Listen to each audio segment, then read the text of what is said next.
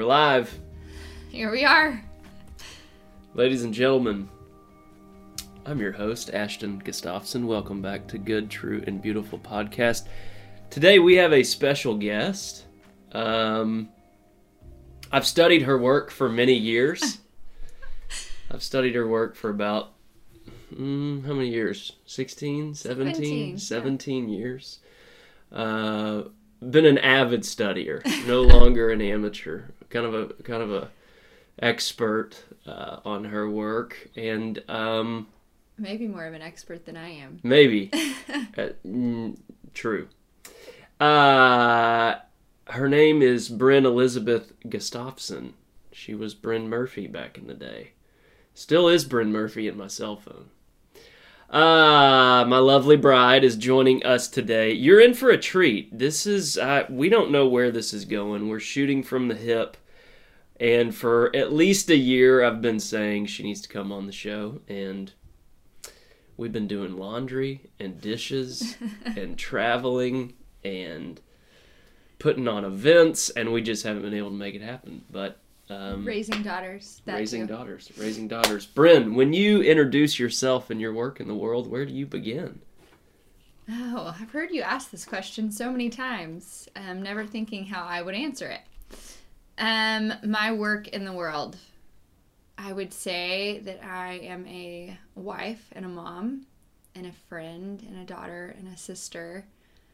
And that I happen to be a very organized person, and just recently I've gotten to do that for a semi-job role.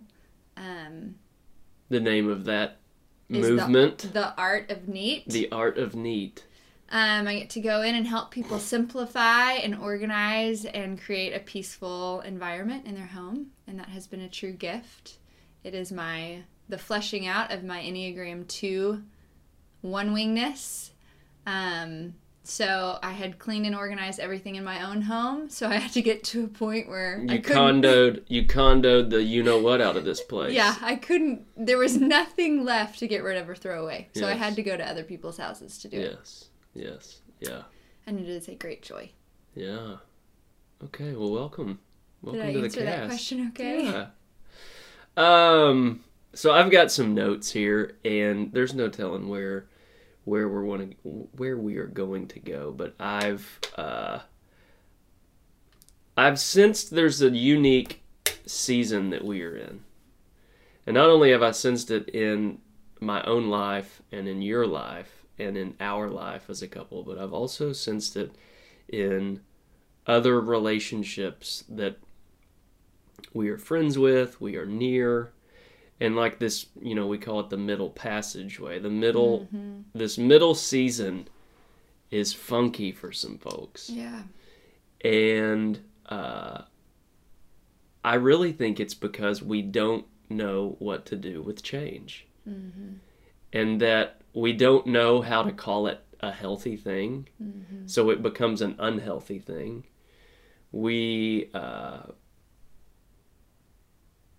And so I thought just kind of discussing our journey would maybe be helpful for some people. Yeah, and it makes me think back to even last night when we saw the new Mr. Rogers film with Tom Hanks, and there's a scene where he talks about approaching death, and I think that death is part of this middle passage that we have not been able to understand, and for some of us, it's been the first time we've experienced it.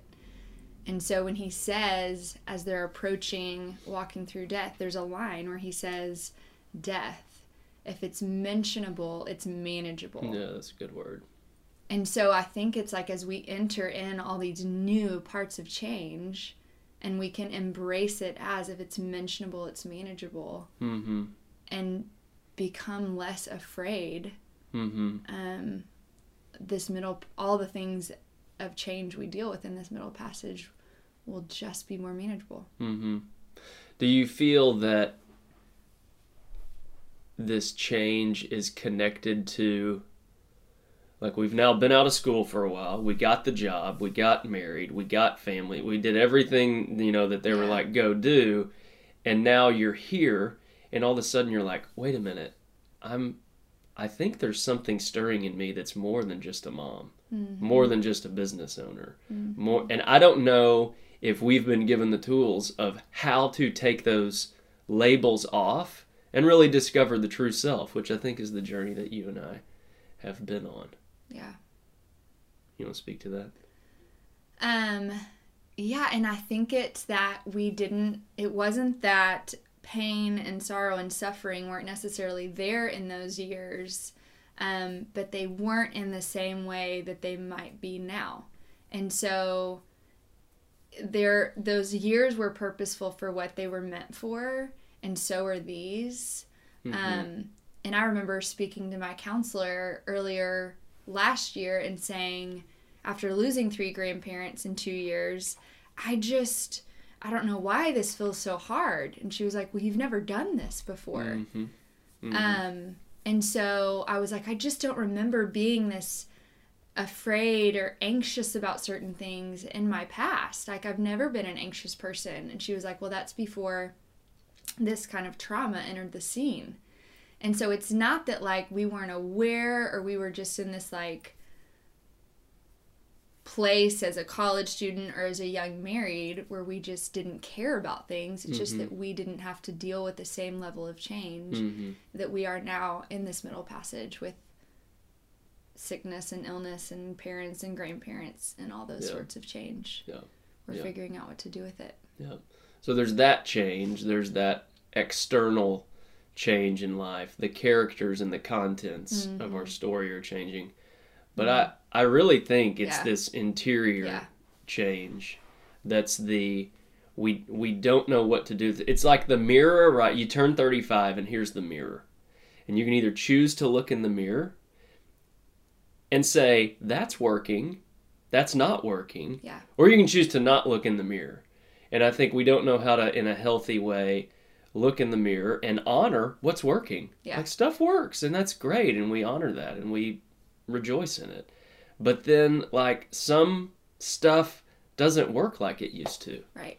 You know? And I think it's that as we're walking into this middle passage, it's, are we being transformed by our pain, or are we transmitting it? So I think that external, the characters in the story change that we're having to go through, that pain is what's allowing us to either, what are we going to do with that pain? Are we going to transmit it, or are we going to be transformed by it? Yeah. And so I think that the work I have done and am doing is leaning into how can I be transformed by this new, strange, awkward, uncomfortable pain. Mm-hmm.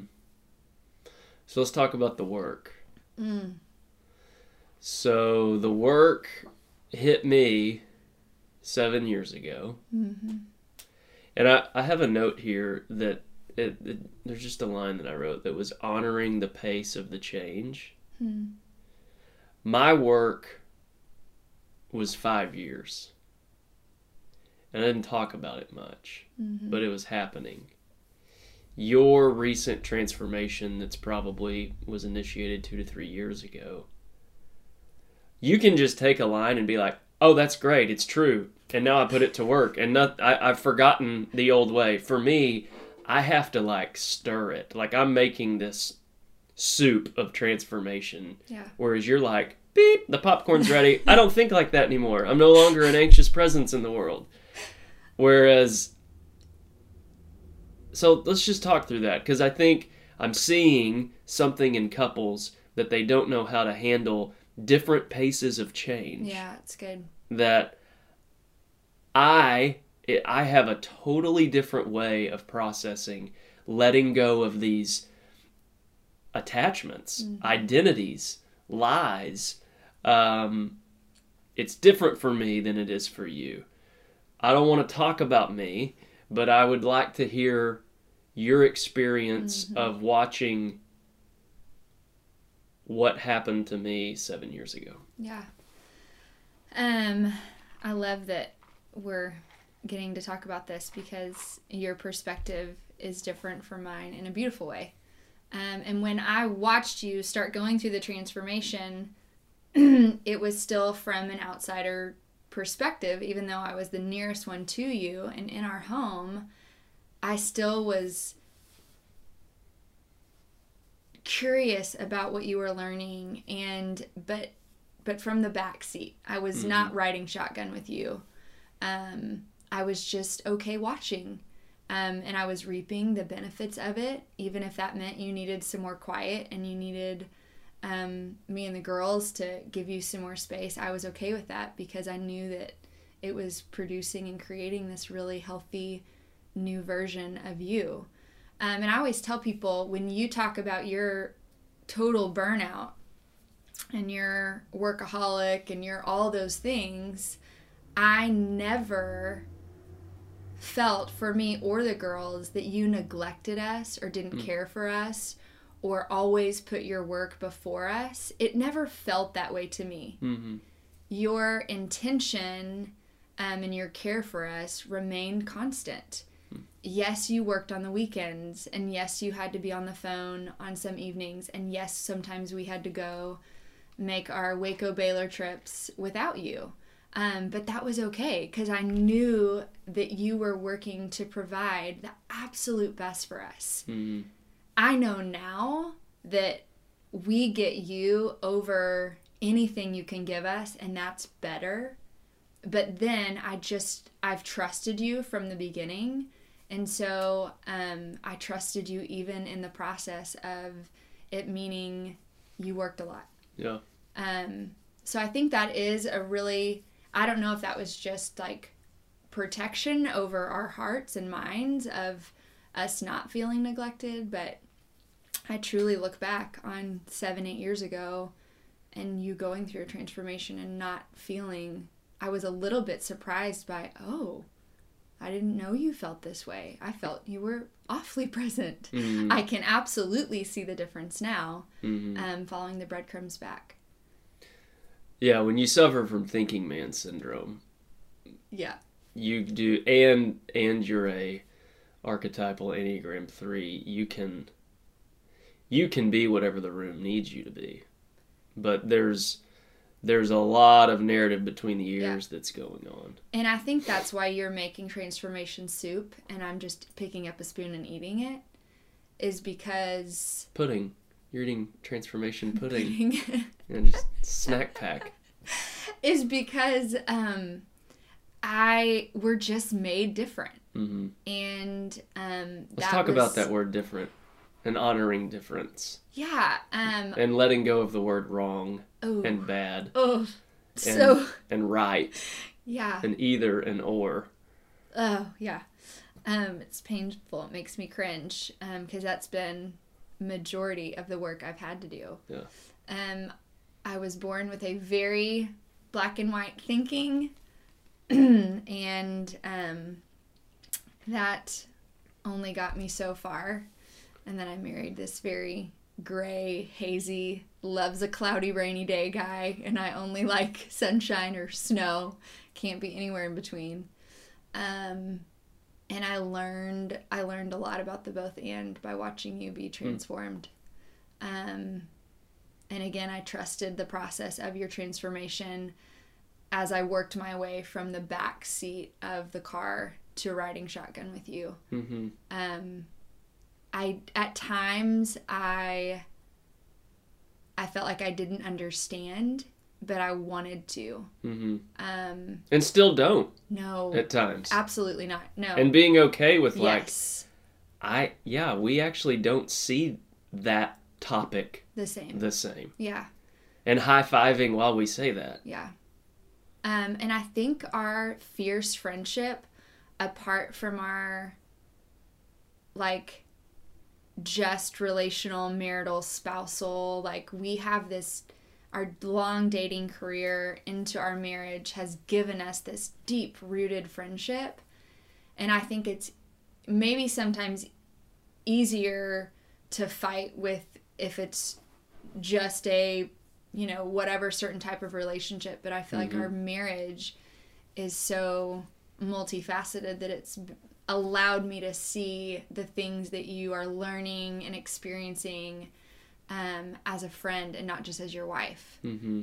And I think it just keeps going back to that I've trusted you and that I know that you're grounded And so even though I didn't understand, I still, every night when you would be reading next to me and I would be zoned out in Instagram or Netflix or something else, and I wouldn't necessarily feel shame, but, and I maybe could have, but I would allow you to read to me what you were learning, or I would put my phone down or pause whatever I was watching, and you would say, I have to share this with you. And you didn't have to do that either. I think of like, you could have just been driving a different car on a different path, and I could have been driving my own car. You allowed me to ride in the back and learn what you were learning in your own process until I could get up there with you. Never rushing me, never making me feel ashamed, never making me feel like I didn't know or wasn't good enough, or and again, the pace of change was different. And I think it's important for the listeners to hear right now, like, the stuff we're talking about is just like the way you see the world. Yeah. Uncovering a new way, uncovering the way reality actually works. Like, they're probably like, what was he reading? You know, it wasn't 50 Shades of Grey. But I and so we kind of didn't know what we were doing when this happened. And I would remember there was a good 2-year run where I'm uncovering new voices, finding wisdom that I'd never read before, and being kind of like, yeah, she doesn't really care about this in the way I do. But I was okay with that, because you would listen. And I think the metaphor of front seat, back seat is a proper metaphor, because we're all driving our own cars. Yeah. And simultaneously, we're driving a couple car, we're driving a family car. Like, there's 3 different sets of driving going on here. And how do you maintain a path that you know is healthy and good and true and beautiful? And we've landed on the fruits of the Spirit. I mean, we say this all of the time. I mean, I don't think there is a more grounded place that I've arrived in your pursuit of change, if it is not leading you to more love and more peace and more patience and more kindness and more goodness, more faithfulness, more self-control, then I'm not sure you should trust it. And what a lot of people I'm noticing are experiencing in their change is shame, blame, guilt. Well, I need to change now. I'm transforming now because of what you did to me or what you haven't done for me. You know, a lot of couples, they get into these deals and they don't know they're doing it, but they got married to try to fix each other. Yeah.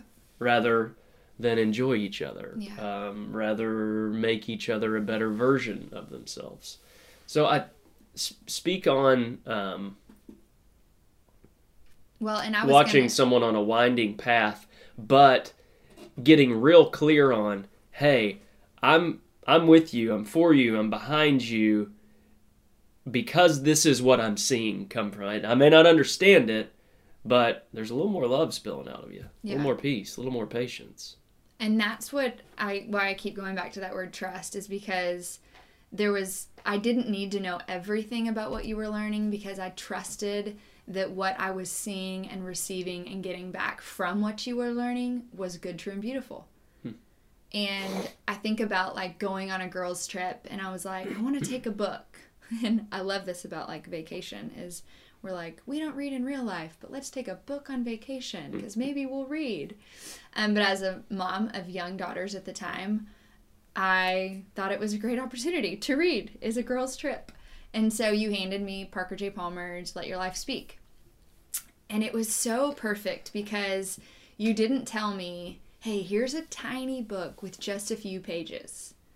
But you knew that like you couldn't have handed me the Alexander Hamilton biography that you had read, because I would have been so overwhelmed and I wouldn't have read it. Yep. And I remember reading the whole book on that trip, devouring every word, understanding most of it, not all of it.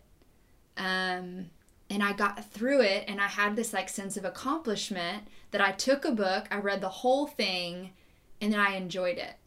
And so as somebody that wasn't a natural reader or learner, you like handed me, you waited patiently, and you handed me what would be beneficial, that I could be proud of learning and reading. You didn't like start me on this mountain or push me off the ledge. You just started me on what I could handle. And I'll never forget you handing me Lovable by Kelly Flanagan and saying, okay, you have to read this book. And I was like, okay. He's read a lot of books, and he's never said, I have to read this book. Maybe 4. Yeah, maybe 4. Million Miles, 1,000 Years. Oh. Let Your Life Speak. Yep. Lovable. And The Art of Possibility. Yeah, and I've read all of them. Yeah. And so the more you put in front of me...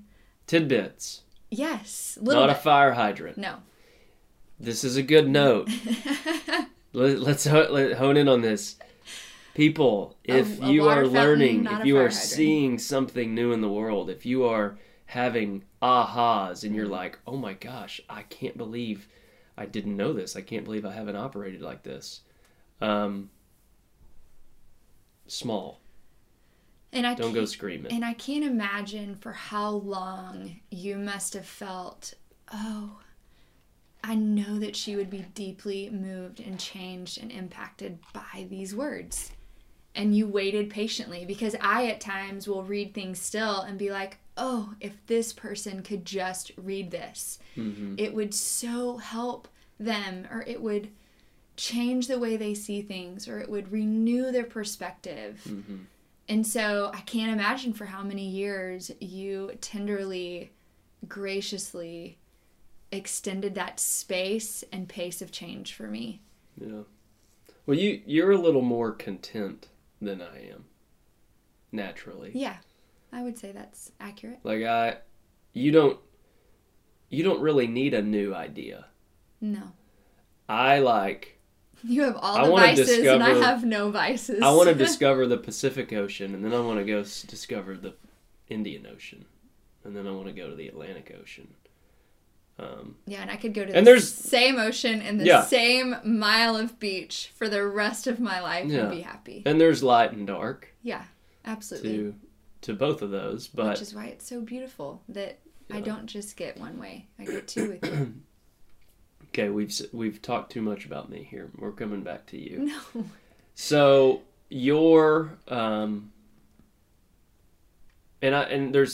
just studying enough of Roar. You almost don't even have the software to have this conversation pre 30 years old, unless great love or great suffering has happened. You now have entered the seeking season, the question season, where it's like, I'm not so much interested in the answers anymore. I'm more interested in asking beautiful questions. I think we've all noticed this work that you've done that has led you to become filled with more of the fruits of the Spirit. They're pouring out of your life, becoming a less anxious presence in the world, more joy. How would you describe this new realm of being in the world? And then I also want to ask, what are some of these tools that are helping engage this transformation? I feel like that's such a So you're leaving black and white worlds. Yeah. You're leaving the either or. You are beautifully aggressive. Yeah. That's your natural. Such a nice word for me when an 2 goes to an 8 and stress. Like, who's the hot chick tackling the quarterback? That's a great way to describe you. Oh. But you're learning that some of that maybe hasn't served you. Yeah, absolutely. And in learning that, I've noticed new freedom. Yeah. Like even yesterday, you threw 2 events. Mm-hmm. One at our house, you cleaned the entire house, you threw the event. You had the meal catered. Then we threw an event for 200 people at a movie theater. And I think one of your statements along the lines was like, I was pretty chill. I didn't buy my PR today. Yeah. And that to me is the biggest win over if I can do if I'm going to do something altruistically, I want to do it well. Flow, not force. Yeah, without the stress and the anxiousness and the fighting everybody and the yelling at everybody. Then it just literally takes all the joy away. And so I think for me to be at the end of the night running from thing to thing from morning until night and go, I carried a lot and I did a lot and I did it with joy and not stress was a huge win for me. And I think that that's part of the work that it's taken for me to get here. I think just what I've experienced in this growth is one of the most important things my counselor told me, and it was one of the most painful things she told me, is I remember asking her about the way I see the world in black and white. And I said, part of my job is when I come in and I'm here to professionally organize someone and they're asking me, okay, I've got all these problems. I'm hiring you to fix it. I can see the problem. I can see a way to make it right. And I know how to make it right. And so I get to do it. The problem is when I take that world outside of my business world where somebody's hired me to come in and tell them that. And I start to do that with a friend or a sister or a loved one. And I was telling my counselor a story of my best friend in the whole world, of me making her feel less than without meaning to. I saw something a way that I thought I could help her and make it better, and unintentionally I hurt my friend. And I was coming to my counselor saying, I want to make this right, but more than that, I want to never do this again. Like, what is it in me that sees this and then wants to fix it or change it? And she was like, oh, well, it's just your ego and you thinking that you know everything and knowing what others need before they... Yeah, and I was like... More than they know. Oh, okay. And I remember just kind of like slumping back and being like, why did I ask my therapist that question? Don't ask therapist questions you don't want the answer to. And then I just remember tears streaming down my face and thinking, you're right, that's exactly what it is. And now I know that it's my ego, and I now have that like brutal awareness, and so now change gets to happen. And for me, I think where you make soup, I'm eating the snack pack pudding, is I truly just need somebody to open my eyes and tell me, and I can walk through. And I will work and I will surrender what I need to walk through, because I believe and trust that it will be worth it. And so I'm seeing now in all different aspects of my life and my interactions with other people, I can see my ego, and then I can surrender, and then I can see them instead. And I think it's been one of the most transformational parts of me in being a friend and being a sister and being a wife and being a mom. I mean, could make me weep just thinking about when with our oldest Story, who's more of a perfectionist, when I can see her instead of the problem or the thing I think I can fix, or when it's tied to what it makes me look like as a mom. Instead, like when I can surrender my own ego and just see her, I'm able to love her so much greater. And when I can see Sterling and her being so different from me, and see her instead of my ego and anything I could want her to do or try, it allows me to see and love her for who she is. Yeah. Woo! Let's get it going in here. Sorry, guys. Didn't know that was coming. So we have some mantras. Oh, we have so many mantras. One of them's no one's watching. How's that one? How's that one fitting on you these days? Is that one fitting all right? This one's fitting all right because I have removed the eyes from watching. Yeah, so I have a note here. Brinstagram no longer exists. So you had a healthy Instagram following. It's a beautiful place and space for you. People enjoyed seeing your life, our lives. And one day you hit the sign out button. Yeah. For Lent last year, I took a hiatus, and it was beautiful, and I learned a lot. And I returned. And I returned differently. And I acted and used it differently than I did before I had left it for a few months. And then this last time, and it was such a beautiful space and place for me to share and inspire and encourage. It was always my hope every time I posted or shared anything. But this last time I signed out due to another thing that I've learned about myself in this transformation is that the empathy, the way that I am wired, is beautiful and also dangerous. I can over empathize, and that can make me overly anxious, and I can deal a lot with what Brene Brown calls the foreboding joy, and I can say, well, if that's happening to somebody else's life, then it could absolutely happen to mine, and then I go through all the dress rehearse of the tragedy, and so much wasted time and space on fear and seeing what other people are going through. And so even this week, I was told by a sweet friend, I was at a baby shower and I was hearing this beautiful story of this new adopted child asking questions, and then it led to another conversation of a friend there talking about her story, and she had just kind of mentioned something about her daughter's story that I'd never heard. And so when I walked her out to the car, she ended up telling me, I asked her, I said, would you tell me your daughter's story? And she told me just this beautiful, incredible story of what they had gone through with their daughter that I would never have known had I not asked the question. And I just stood there in the driveway weeping, hearing this story.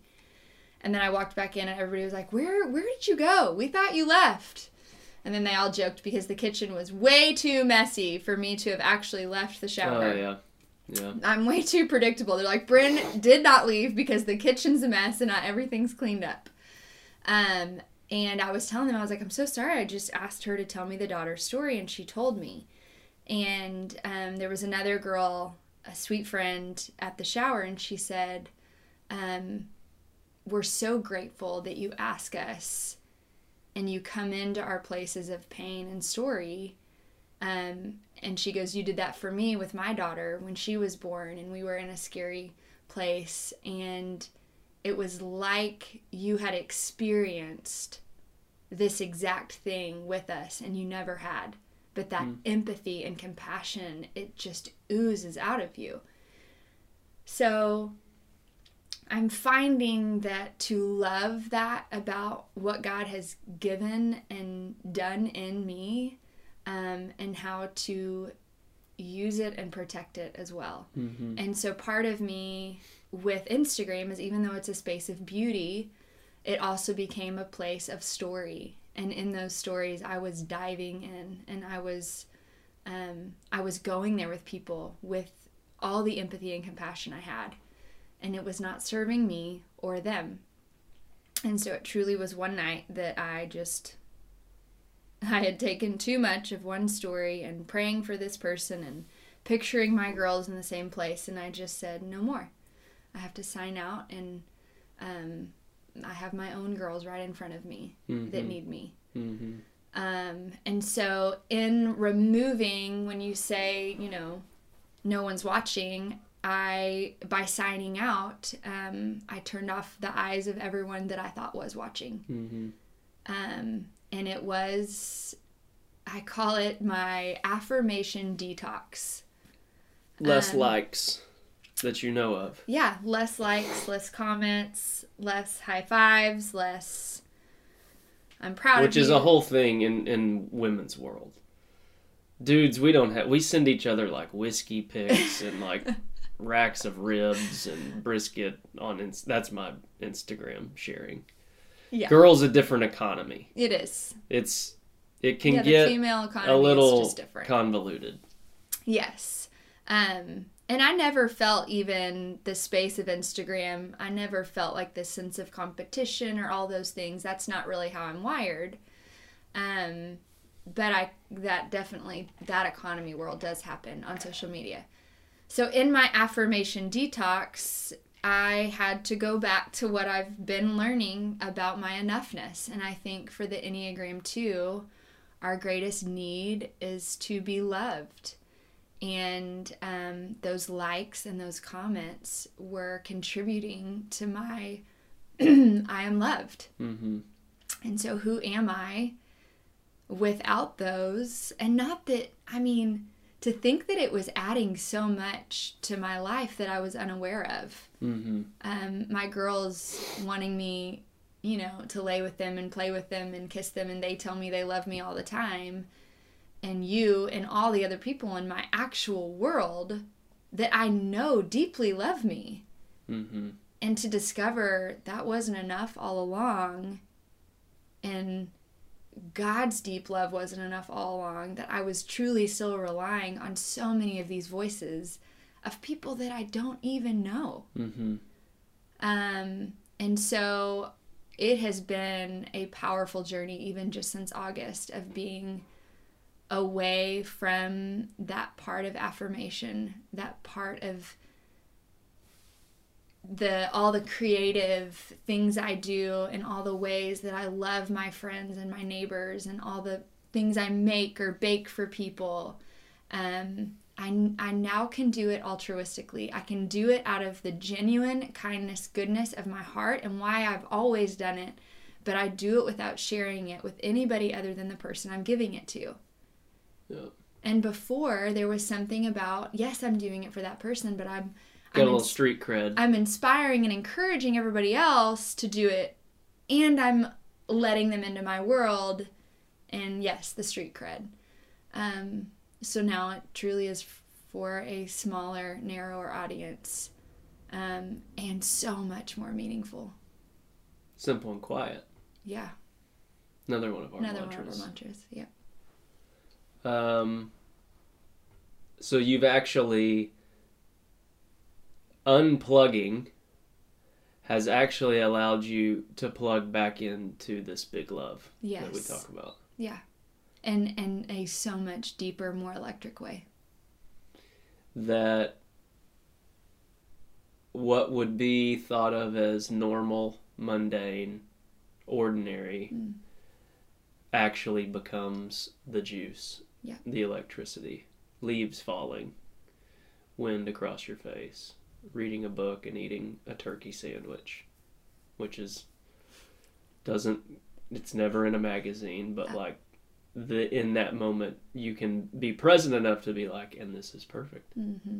And I think about all the world changers before social media existed. Like, I think about Mother Teresa doing her work in Calcutta with no one knowing. I think about St. Teresa of Lisieux and her little way, and with no one knowing. Like, the greatest leaders, world changers that have gone before us, no one knew the little things they were doing. Fred Rogers. Yes, exactly. Yeah. Until years later, we're hearing stories retold. And it didn't have to be tweeted or posted or shared in that way. Yeah. Reno Gustafson, Pat Murphy. Mm-hmm.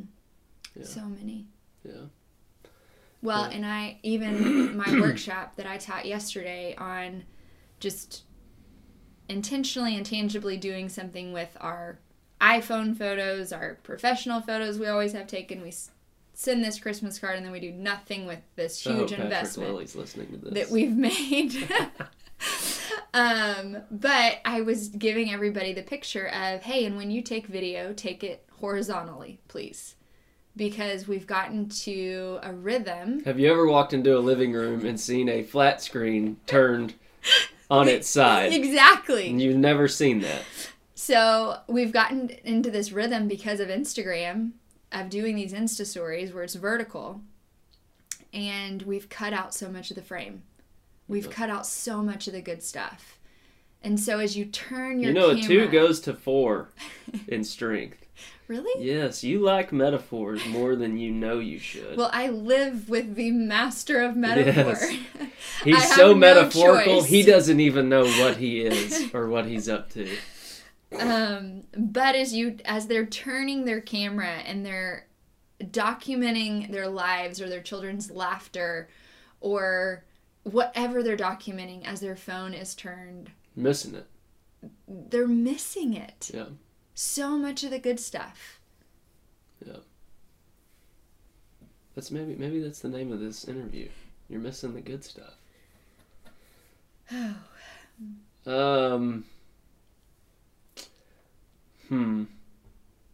Honor the change, allow the change, welcome the change. So we've talked individually. What about like us as a couple? Man, I'd say our first Enneagram retreat was powerful. Mm-hmm. Where we could see I love Rebecca Lyons always says, your passion is where your giftings and your burdens collide. And I think for us, it was like, okay, we've learned something really, really helpful about how to be more aware of ourselves and how we were made and how we operate in the world and this tool of the Enneagram. Okay, so my burden is that I want everybody else to know about it because it's going to be helpful for everybody else. Where you're more tended to be like, okay, I'm just going to focus and hone in and do this myself. And so we got to like bring our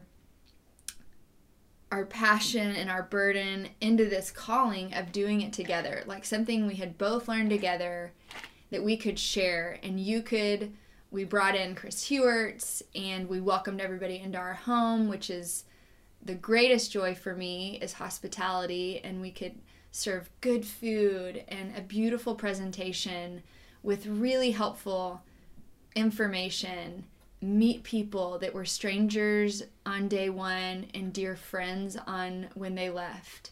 And we could do it together. Mm-hmm.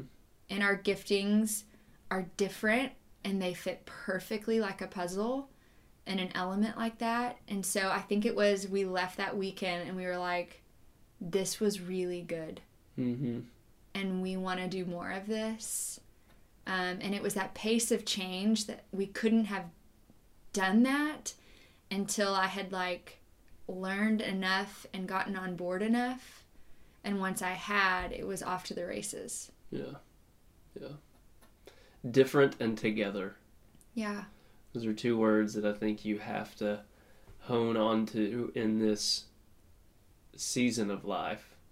Like you have to let go that this person you've been entrusted is going to be just like you. But you also have to hold on to the fact that what is different can actually be a great doorway for you. Because there's so much that you see that I don't see. Mm-hmm. That lets me go, oh, maybe I should think about that. And it's the gift we give each other and the gift we give our kids. Because we're, even in everything I'm learning right now about child brain development by Dan Siegel, I'm devouring all of it.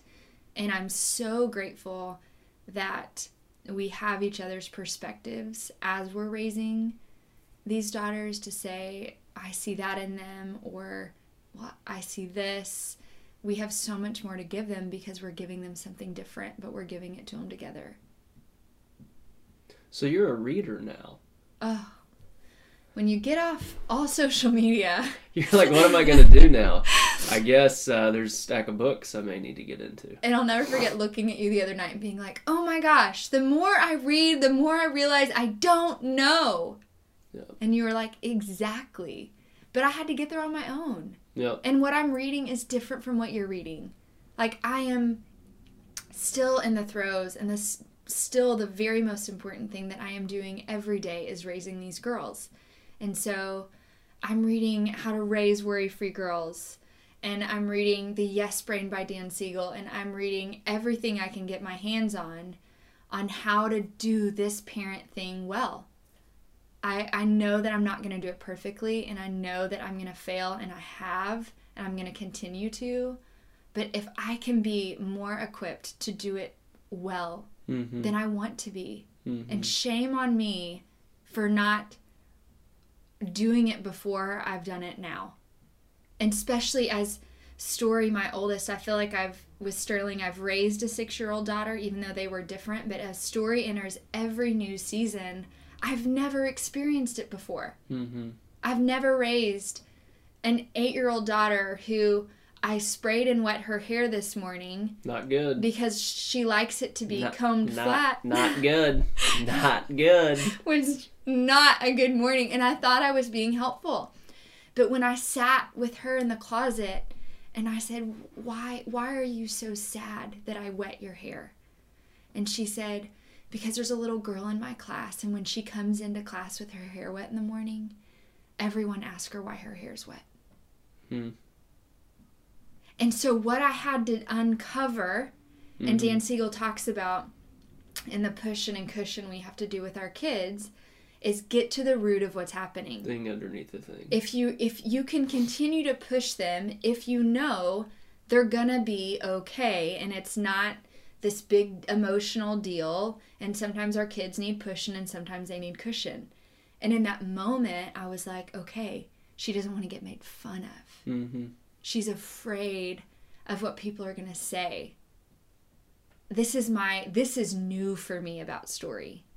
This is someone who hasn't cared or she's been But then we all recall our childhood. Right, but she's been blissfully unaware in some ways. And now this loss of innocence is, I have to be more intentional about things I do because I don't face the same ramifications because she walks into the classroom by herself, not with me. And I wouldn't, and I've learned now to sit with her in the closet and ask the question instead of just say, I'm sorry I sprayed your hair, get over it. And that took more of myself. And I think what I'm learning is the more I was giving myself to other people, whether it be scrolling on my phone or phone calls or wanting somebody's attention and love so badly that I was trying to find it in a million different friends, the more I have saved room in my bucket, the more I have to sit with her in the closet. When my bucket was overflowing all the time, everything would send me over the edge. And so I just have to intentionally every day save space. Yeah, you kind of learn that it all doesn't go as planned. That you kind of have to make room for the challenges, the strife, the imperfection. And then you hit a spot where you're like, oh, this is how it works. I've actually been in 2019 for about 300 and something days, and not one of them was perfect. You know, like, oh yeah, reflecting on my entire year, there was something every day that was a little frustrating. And then they become your teachers. You know, my greatest teachers. And my greatest mirrors.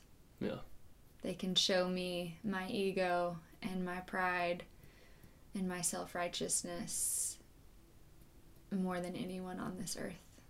And they'll call it out in me because they're unashamed to do so. But you've walked this middle passage. You'll continue to walk this middle passage. You got to keep going. Oh yeah. The work continues. You have to keep going. You have to be honest. You do have to look in that mirror. And I forget who coined the phrase, like, who you aren't isn't interesting. You know, like, I'm not enough of this, or I'm not that, or I haven't built the company big enough, or I'm not Like, you really just ground yourself in who you are, the little flower, Saint Therese. And I think that going back to the different but together, I think one of the most, I was telling somebody this the other day, to me, in our 12 years of marriage, 17 years together, the most intimacy I've ever experienced with you was this year, when I felt like every wall was down and there were different opportunities throughout this year that we could physically hold each other when we were afraid. Mm-hmm. And that we were vulnerable enough and honest enough with each other to say, I am scared. Mm-hmm. I'm terrified, and I don't know why. This is my irrational, crazy fear that I'm feeling right now. Mm-hmm. So I just think for us, for couples, to be so raw and honest with one another builds deeper intimacy than you could ever imagine. Mm-hmm. That's what it's done for us. Yeah, I'm not great at saying help, Mm-hmm. or I'm afraid, or whatever. I'm not great at saying any of that. And I think, like, when a friend was here and she's a counselor and she was talking about dealing with her clients throughout the weekend when she was here, and then she heard Story say, yeah, my teacher mentioned something about boys whining. They're whining like the girls. And she brought up the point to Story of, well, do boys cry? Is it okay for boys to be afraid? Is it okay? And so there's this like thing about the male persona talking about like the different economies of like, you were kind of made to not be able to feel as vulnerable and afraid and scared. It was okay for females to feel that way. Put your helmet and pads on. Yeah. And so I think part of this is just discovering you're human. Yeah. Humans feel. Yeah. Yeah, absolutely. And ask those questions. Like, I think, wouldn't you say that there's been moments where you just know something's not right with the other one? Mm-hmm. But in your 20s, you're kind of like, she'll get over it. Yeah. Whereas now it's like, hey, you all right over there? And then I go, you ask it to me, and I'm like, I'm actually not okay right now. And I don't have an explanation for that, but like, you need to take the reins today. Yeah. And that's the moving from me to we, as Dan Siegel says. And we feel so much more known and loved. I think we're, just all of Brene Brown's work on vulnerability and shame, like it just truly keeps us, that shame keeps us from this intense, beautiful vulnerability. Mm-hmm. All the dishonesty, or even if it was just not sharing, it didn't even necessarily mean it was dishonest. All it did was keep us from beautiful intimacy and vulnerability. Yeah. And now that you can look at me and say, hey, are you anxious right now? And I'm like, yeah, I feel so known and loved because I just entered into that place of anxiousness, and I can leave it quicker now because you know that, and I can share that with you, and we can speak it and then be done. Mm-hmm. But it isn't a fixing of it. No, it's an awareness. And I maybe used to be like, well, Bryn. Right. If you turn the knob down on that and you'd go move that and then you'd stop thinking about that and you'd quit talking to them, then all that would go away. Yeah. Whereas now it's like, oh, I'm sorry. I got it today. I mean, there's been some days in our last 6 months where I'm down for the count. And you're like, I got this deal. Yeah. And vice versa. Yeah. And we just kind of move. It's an ebb and flow. And there was a time a couple years ago when I was just feeling overwhelmed. I had experienced, the trauma again of losing 3 grandparents, and all these different new things of change that I didn't know how to deal with them. And I remember I had seen a counselor, and then I had seen a medical doctor to talk about, okay, is there something I need for this new anxious feeling that I'm feeling? I was starting to learn some tools and some rhythms, and I can talk about those more. But I remember coming home and talking to you, telling my counselor and doctor, I'm going to talk to my husband about it. He lives with me, he knows me, and just get his perspective. I trust him. And I remember you writing on a sticky note, permission to rest and be still. And that you giving me that prescription instead and saying, I don't believe that you medicating your chaos will be beneficial. How about instead you rest and be still? And I didn't think I ever had permission to do that before. I wore the Superwoman cape so well. Like, talk about every time somebody would say, I don't know how you do it all. I mean, my shoulders would puff up. I mean, Jock jams start playing in the background. Totally. Yeah. I didn't know I wrote you that script. That's a good script. And even in that, I had to realize that, like, in taking the cape off, I thought it was going to take, like, mega strength and grit. And it's the same thing of when you encouraged me to start playing tennis, and I was so bad at tennis because I am strong and fast, and it was all the wrong things for the game of tennis. I needed flow and not force, and I was so much better at force than I was flow. But it has been even such a beautiful metaphor, even when I still go play, this is about slow and easy and effortless, and it's not about strong and fast. And to me, I had to learn it was way more about surrender than strength. And for so long, I tried to bear and grit the anxiety with strength. And in that moment of you writing me that script, it introduced me into the gift that surrender was. So the invitation then, in conclusion, for this middle passage of surrender and letting go, what would you say is the invitation? What's available? What's to be had? I mean, our mantra, all there's left to do is enjoy. Let's go. How much do you love these mantras? I love them. More than you used to. More than I used to. But it is so true. All there's left to do is enjoy. And in the surrender, in the being, in the looking at the people's faces that are right in front of us, in the conversations that I intentionally have because I don't have a bunch of false community on my phone. Everything that I have surrendered has produced more fruit than anything I tried to gain with strength. The rhythms of instead of going and hitting the pavement to run as a rhythm, that was about strength improving something. And now the rhythm is my nightly evening bath with lavender Epsom salt. It's the opposite of like my feet on pavement to my body weightless in the bathtub. Mm-hmm. And so I feel like all of these rhythms that I have implemented for that rest and being still